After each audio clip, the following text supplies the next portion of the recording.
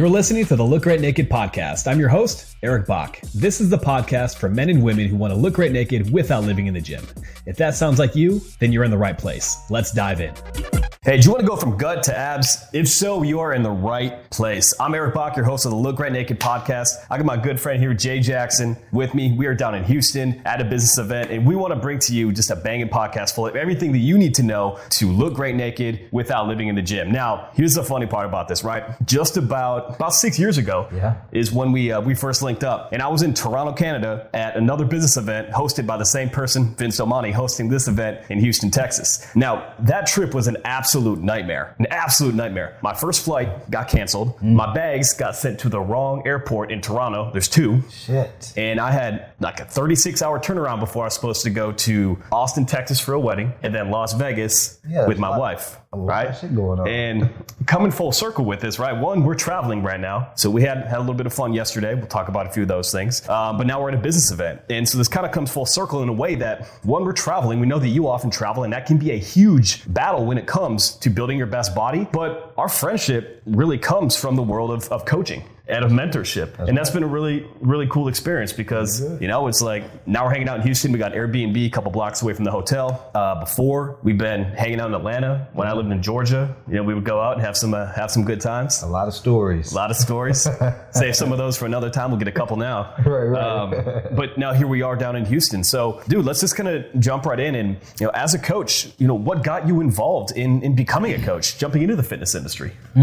Good question, man. Well, it really starts back when, I played football. One of my biggest things was I was one of those kids that I always wanted to make my pops proud. Yeah. And I moved with my pops when I was around about 12, 13 years old. And I found myself like working out all the time, bro. Yeah. I'm working out at 12:30, midnight, Yeah. And my pops is like sitting in the corner in a chair just watching me do little football drills and hurdle drills and stuff like that. And so, over the next couple of years of just working out day in and day out, with the ambition of going to the NFL, making my pops proud, I just developed a passion for working out along that journey, and when I got to college, went to Georgia State University, walked on and played football, and, about 2 years in, I found myself really just not seeing myself going in the direction of playing in the NFL anymore. Yeah. So, I stepped away from football, was crushed, and I basically had to reinvent myself, bro. I think a lot of guys tend to go through that pain of,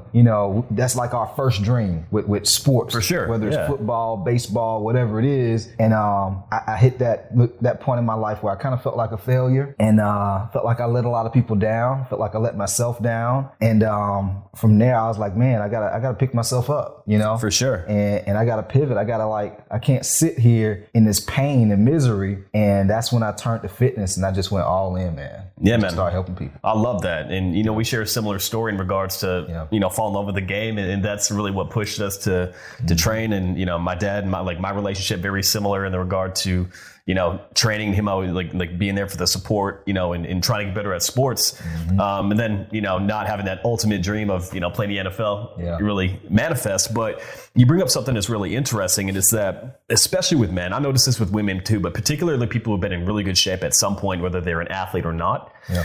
What happens is, you go to this point where you've been in such good shape and achieving success in that sport is no longer the primary thing that's driving you. Again, it's almost like the death of that first dream. Yeah. And after the death of that first dream, what can happen is, one, if we don't change some of the things that we're doing and how we prepare, it's not necessarily going to lead us to where we want to be. Right. But mentally, we have so much of our energy attached to how we look, feel, and perform in that moment. And for many people, what happens is, they never find the right way to adjust their training, their nutrition, their mindset, yet they hold on to that piece of the identity, right? So it's like you get guys who are 35, 40 comparing like, well, back when I was 22, I could do this. I could feel like this. And there's an inadequate feeling because as an athlete, and just in general, we have a tendency to compare ourselves to when we were at our peak. But what we don't do is make adjustments to our training and to our mindset to realize that when all the circumstances and everything else in life change and our body gets more mileage and all these different components, that we need to make adjustments in how we do everything. Right. And so then there's this incongruency of like, you feel like you're letting yourself down because you're no longer at your peak. Right. but you don't quite know what tools, tactics, strategies to apply at the right time. Right. So like, let's move forward a little bit, because you stepped on stage, you competed. Yep. Tell us a little bit about that and a few lessons that you learned on stage. Cool. Well, man, I actually kind of got into not personal training, but I got into doing the bodybuilding thing because I had already been personal training, and I knew enough from going to college on how to help guys, slim down, get in shape. But at the time, I had some clients that were kind of like, they say, hey man, I lost the weight, but I still got this little belly fat right here, man. What do I need to do? That lower belly fat, like little mashed potatoes, like there you go, man. Like the damn tire around their waist. And like, how do I get rid of this damn tire though, Jay? I done lost some weight, but I still don't feel good taking my shirt off yet. And I didn't know exactly what steps to take as a trainer. Yeah. At that point, all I thought was like, man, we just need to do more abs and cardio, Yeah. And you and I both know now that's the wrong thing to do. Exactly. That ain't it. Exactly. But I started having quite a few clients running into that issue. I helped them lose weight, and it was like I just couldn't help them finish. I got them started, but I couldn't help them finish to get the result they really wanted. And it kind of started making me, feel bad, like questioning myself. Like, am I really the guy who I say I am? Can I really promise these big goals? And, can I deliver? You know what I mean? Yeah. And at that time, I couldn't. And so I went ahead and hired me a coach, a bodybuilding coach, and stepped on stage. But when I hired the coach, I wanted to learn the steps on how to get shredded. Yeah. Because when I thought about it, I said, okay, who are the people who know how to get super ripped and shredded? And that's when I started bodybuilding. I'm like, all right, I just need to hire me a coach, figure out what these guys are doing, and apply it to my coaching with my clients. Yeah, definitely. And after 2 bodybuilding competitions, I learned so much. A lot of mistakes that I was making personally, as far as like nutrition and exercise, and a lot of like misconceptions in the fitness industry. Like, people think that you got to give up carbs to get shredded. Yeah. And that was something that I thought to a certain extent. And I was just like, as I was prepping for my shows, my coach allowed me to eat carbs every day. Yeah, I'm like, this is great. Yeah, I'm like, you feel a lot better, by the way, when you cut. Yes. And you actually have carbs, because your body can't recover from that type of training anyway if you're always 0 carb. Yeah, that's real. And I started thinking to myself, man, I'm eating carbs every day, but my body's getting leaner week to week. And when that aha moment happened, I'm like, man, everything I thought was right was wrong. And that's just one example. And so after I got done doing my second bodybuilding show, I kind of hung it up because of the amount of time that it required to be in the gym. Yeah. I was in the gym like 2-3 hours. By the time I walked out the gym, I forgot where my car was at. I'm like, man, where did I even park it? I'm chirping the little, car. Trying to get the alarm going off. Right. I'm like, where are you? And that was the reason that made me get into bodybuilding, was because I wanted to help my clients. Yeah. And then I also just wanted to push. I wanted to see how far I could take my physique too. I was in shape, but I never had been shredded. Yeah. There's a difference in like being like athlete lean versus like shredded. It's a different component. And that's where a lot of people who are athletes like struggle. Yeah. Right. They stick with the same exact workout programs. Yep. And there are same principles that you can take and you can apply. Yep. Some explosive training, progressive overload with big compound lifts, stuff like that. Mm-hmm. But like getting nutrition and getting synergy between all these components is really like what the higher level physique stuff really requires. 100%. And, something, a couple things that really stood out to me, with what you're just telling me was, one, you didn't know what to do. True. So you didn't just spin your wheels, like reading more articles and shit and just like trying to figure out like, what should I do? Like, I'm going to go hire somebody else who's got a proven track record of doing this thing. Yep. And again, it's funny because, we're here actually improving our business and different aspects with coaching right now. And every single person in that room, there are people with $200 million businesses in that room. Yes. They've got coaches. That's true. Right. So it's just like, And I know, like, I don't even mean to turn this whole aspect into being about coaching, but it's like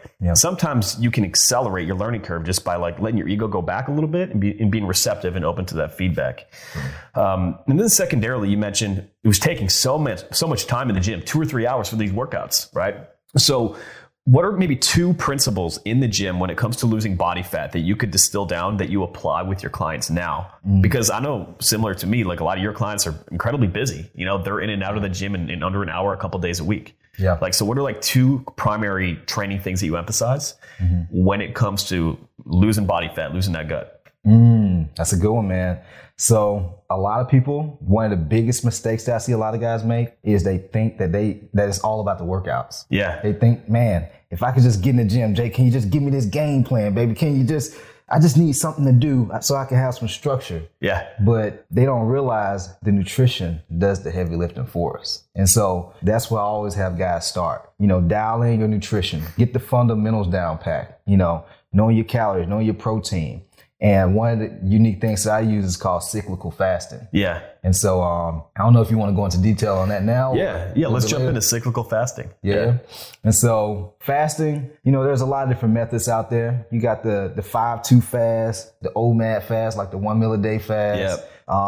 It's crazy, like 72-hour fast, like water fast. Like, nah. There's just no way I can do it. No, I like Chipotle too much. There you go. Exactly. I'm like, fuck that. No doubt. And so what I do is like the traditional 16-8 fast. Yep. But I call it like the sliding window, because you can fast for 16 hours, but then some days, like, I don't really care to fast that long. I'll just fast for like 14 hours. And so it's more like flexible, but it just gives you structure. Like, some people look at fasting like a magic bullet. Like, hey, you do this, you're going to lose weight. Yeah. But if you overeat on bullshit during that feeding window, you still won't lose the weight. Yeah, that's very true. And so the fasting part of it, there's a lot of health benefits behind it, but mainly people who want to drop body fat, it gives a structure, on when to eat and when to stop eating. Because some people, I find, they eat throughout the entire day, and it's easy to lose sight on how much they're actually eating, and they never drop weight. And like, man, I'm doing the fasting, but I'm eating healthy, but I'm still not dropping the weight. And when they start fasting, they become more self-conscious of when they're eating and what they're eating. You know what I mean? And so that's the fasting element of cyclical fasting. And then the cyclical part of it is carb cycling. And so we cycle the amount of carbs that we tend to eat on certain days. And so here's the way I break it down. It's like, I learned this from like a lot of my buddies who grew up playing sports with me. When we stopped playing sports, a lot of guys tend to start gaining weight. Definitely. And the reason they start gaining weight is because the way that they were eating when they would work out is the same way they're still eating when they're not playing sports anymore. And so you go from eating 4,000 or 5,000 calories a day, playing football and running track and stuff, and now you're not playing sports anymore, still eating the same amount. Let's play Madden. Just playing Madden and going to work and sitting in a chair all day, and they blow up. And so it's like they don't need to eat as much because their activity, their level of activity and exercise is very minimal now, right? And so what we use cyclical fasting as, like the carb cycling element, the days that we work out, we tend to eat more because our activity level is higher. But on the days where we're not working out, we don't need to eat as much because our activity level is low. And so it's like energy management, but in a way where we can still drop body fat while still eating good food at the same time. Yeah. So to kind of like come full circle with it, the cyclical aspect is on days that you're training, calories and carbohydrates are higher to support that activity level. And then as a result, because after you train, your muscles are working like a sponge, we can store those carbohydrates directly into our muscles instead of, lower belly fat, all that fun stuff. There you go. And then on the flip side, when we got the fasting component, that helps. I find that it really helps people reduce decision fatigue around food. Ooh, yeah. And it helps them, particularly people who are busy. When you have fewer decisions around food, you can stay more disciplined, right? Because your ability to make decisions, we've all been there. You get to the end of the day. Yesterday, we both traveled, across the country. And pretty soon, you've been making decisions all day. You've been in traffic. You've been like checking into, Airbnbs and all this. That's so true. Your willpower to make great decisions goes down. And so if we can reduce the number of decisions that people have to make, it's such a simple way to be more compliant, to actually stick with the programs that, we're trying to follow to build that best body. So let's pivot now a little bit, right? A lot of your clients travel. Yes. We travel. We traveled yesterday. Yesterday was my birthday, so we went out and had a little bit of fun. But let's just talk. When you're traveling, what are a couple nutrition strategies that you personally stick to? Because, dude, you look like you could line up either on a bodybuilding show right now or throw on some pads and walk out for the NFL draft going on. I should step out right now. Just jump on stage. I don't know, man. We had quite a few drinks last night. Yeah, and cheeseburgers, by the way. Yes. But few and far between. Right. So A couple of things.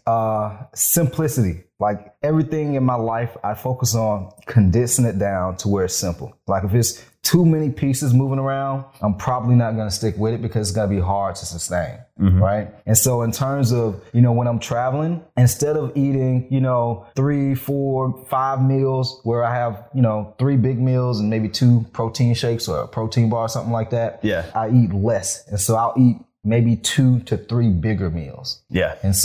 And then if I do eat 3, it's like a very light meal, maybe like some egg whites and some vegetables. And then my other 2 meals throughout the day, like definitely when I hit the airplane, because I told you after I got off that airplane, game over. Pizza, it was over. Instead of eating a big medium pizza or a large pizza, I just had a personal pan, because I think traveling tends to be a bit stressful on us. You know what I'm saying? Definitely. Kind of waiting on the airplane. You're hoping that you're going to get to where you need to be at on time. It's just so many different moving pieces. You got to get through to check in and with TSA and all that kind of stuff. Yeah, man. And so it's like, geez, and I think these are like things that we don't necessarily think about, but our body and our mind are kind of going through them. And body keeps score. Our body keeps score. Exactly. And so, my thing is reducing the different things that we have to focus on. Like how you were talking about decision fatigue. Yeah. If you have to eat 5 meals, you got to focus on eating 5 meals or 6 meals while you're traveling. That's a lot to think about. Where you gonna get all these meals at? Yeah, and what are you traveling for? Like if you're for business, if you're wrangling kids through the airport, like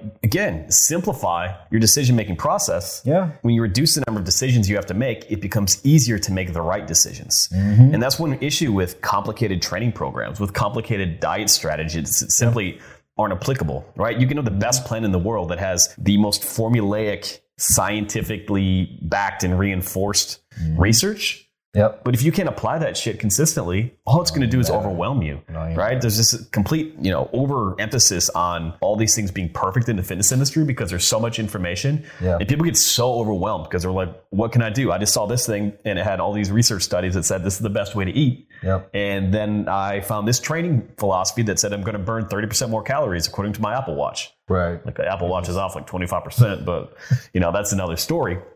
And so when we can reduce decisions specifically around nutrition with things like cyclical fasting, specifically around travel, reduce the number of decisions you need to make by reducing the number of meals that you're consuming, right? Those are very simple, straightforward, practical ways to stay in great shape across the board. There you go. Now, so we went out last night, celebrating a little bit off track with diet nutrition. But I think one of the most important things with travel is during the week, I can't speak about you right now, but like I was dialed in all week. Yeah. Right. And then it's like when we want to go out and be able to have a good time, it's that one time and now we're back on track today. And so it's about, this is an old football analogy, right? As a defensive back, you're always on an island. You make one bad play, you got to forget about it. You got to go right back to making the next one. I like that, right? Yeah. And diet is the same way, where a lot of people will make one decision and then they kind of, for lack of a better term, say fuck it, and then it's off the rails, right? Yep. Instead, you just got to think, just make the next best decision that you can, and you make that next best decision, then you're going to go right back on track. And so, we had burgers, we had a couple drinks, but even there, we kept the drinks low sugar. Yeah, super minimal too, man. Yeah.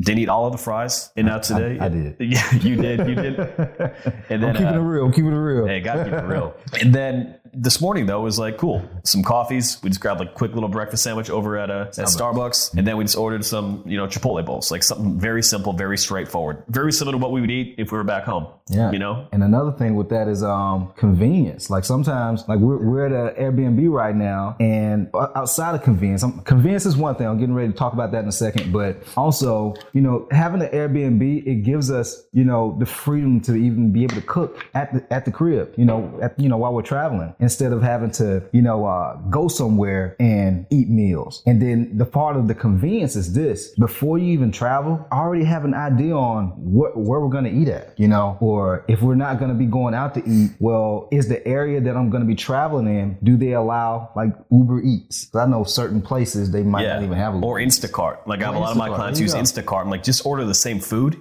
that you would at home if you're an Airbnb, and then you can stay on track. There you go. Right? Yeah. Or stay 80% on track and then go out and enjoy your dinner and have a couple of cocktails. Like, you got to be able to live a little bit too. That's why we say look great naked without living in the gym. That's what it is. So 80-20 rule. Exactly. So, man, kind of knowing where you're at right now, what piece of advice would you give yourself if you could look back at Jay Jackson at 21 years old, no longer really pushing for the NFL, but trying to look, feel, and perform your best. And I want you to think about this in two ways. First, what would be like a concrete piece of fitness advice? But secondarily, what would be a piece of lifestyle advice, perspective, something that you've gained through your years as a coach and just being a grown-ass man? That's good. I like that. Great question. The first one would be running your own race. And so I think so many times, definitely with social media nowadays, people, you get on Instagram and you're like, man, I want to look like that guy right there. I want to look like Eric Bach, man. How do I get those abs? How do I get that shoulder vein? Sometimes people, instead of using that as inspiration, they look at it as like, oh man, I don't think I could ever get there. I'll never look like that, and instead of that, use that as fuel, use that as inspiration. And so that way you can motivate, you're actually pushing towards something. You know what I mean? Yeah. But in the same way, that's inspiring you, but you also want to look at how can I become my best self, running my own race, using those other people's results as inspiration, but what's going to be the best that I can be? What's going to have me look the best that I can look? You know what I mean? Definitely. That's one of the first things that I would say. As far as like mindset, and I guess a little bit of fitness too. Yeah. Right? Yeah. I mean, it's all integrated, right? Like fitness is a force multiplier. Things that we learn, they apply everywhere in life. Yeah. And then the other thing I would say is just never stop growing, man. Never stop growing. Like, I feel like as long as we're living, I look at life as like a game. We're always in the game. And so as long as we're progressing, whether it be learning something about nutrition, learning something about how we can get better rest. I think at this stage in our life, it's like being able to manage stress and manage our energy. You know what I mean? As we're in our 30s now. We're not young bucks no more. No, it's a little different. Right. And so I know when I hit like 29, 30, I'm like, I can't stay up super late like I used to anymore and still feel good throughout the rest of the day and get things done. Like, I got to manage my energy and stress a lot more nowadays. And so, being aware of these things. And so that way, it doesn't matter if you're not dropping weight. It doesn't matter if you're not like getting stronger all the time. As long as you're getting better and you're growing in some aspect of your life, because we're talking about fitness, you could say something about fitness, whether it's strength or you dropped a little bit of weight, your clothes fitting different. Just look at these different ways of improvement, but you don't have to focus on all of them at the same time, and I believe that's the number one thing, I feel that. You always continue to grow. And I find that when I'm growing or building, that's when I'm most happy and most excited, And so I think a lot of people like that too. Yeah, and I think that's actually a plight of high performers where they're always pushing to level up in so many different areas. And I found that if we don't take a second and have some gratitude and like a daily gratitude practice, or even, think about measuring progress backward, having just a perspective of where you were before, it can become really easy to be dissatisfied with the progress that you are making because the perspective isn't necessarily in alignment with reality, particularly when you add in all this comparison that happens on things like social media, right? Yeah, it's a lot. I mean, I got one more question actually two more. Yeah. Number one, what is the best type of shirt for guys who are in shape? The best type of shirt? No shirt. That's one. But the other one I would say is the Henley, man. Henley or bust. I'm rocking the Henley out here in Houston right now. Yep. And man, I've been getting choosing signals. Your boy's looking good right now. And I like the way it kind of like fits our arms, fits snug. Yeah. You got to be hitting them arms, baby. If you ain't hitting arms, you're missing out. But I feel like it's one of those universal shirts that it'll make any guy look good, especially if you work out. Definitely. Can't beat a Henley. Yeah. Short sleeves, long sleeves. Yeah, both. Yeah, short sleeves or long sleeve for sure. See, you rocking it too. Yeah. Yo. Henley squad. Henley squad, baby. Henley squad. All right, Jay. Hey, thank you so much for being on. Yeah. Where can we find out more about you? Yeah. So you can find me on Facebook, Instagram, and YouTube, all at Jay Jackson Official. Jay Jackson Official. Awesome, gang. Thank you so much for tuning in. If you want to learn more about Jay, make sure to go check him out. If you love this episode, make sure that you are subscribing on YouTube and dropping us a 5-star review on Apple. We'll catch you next time. Hey, it's Eric here again. Before heading out, I want you to shoot me a message over on Instagram at Bach Performance and let me know what do you want to hear next on the podcast, and we'll create an episode specifically for you. Until next time, my friend, remember, fitness should improve your life, not consume it.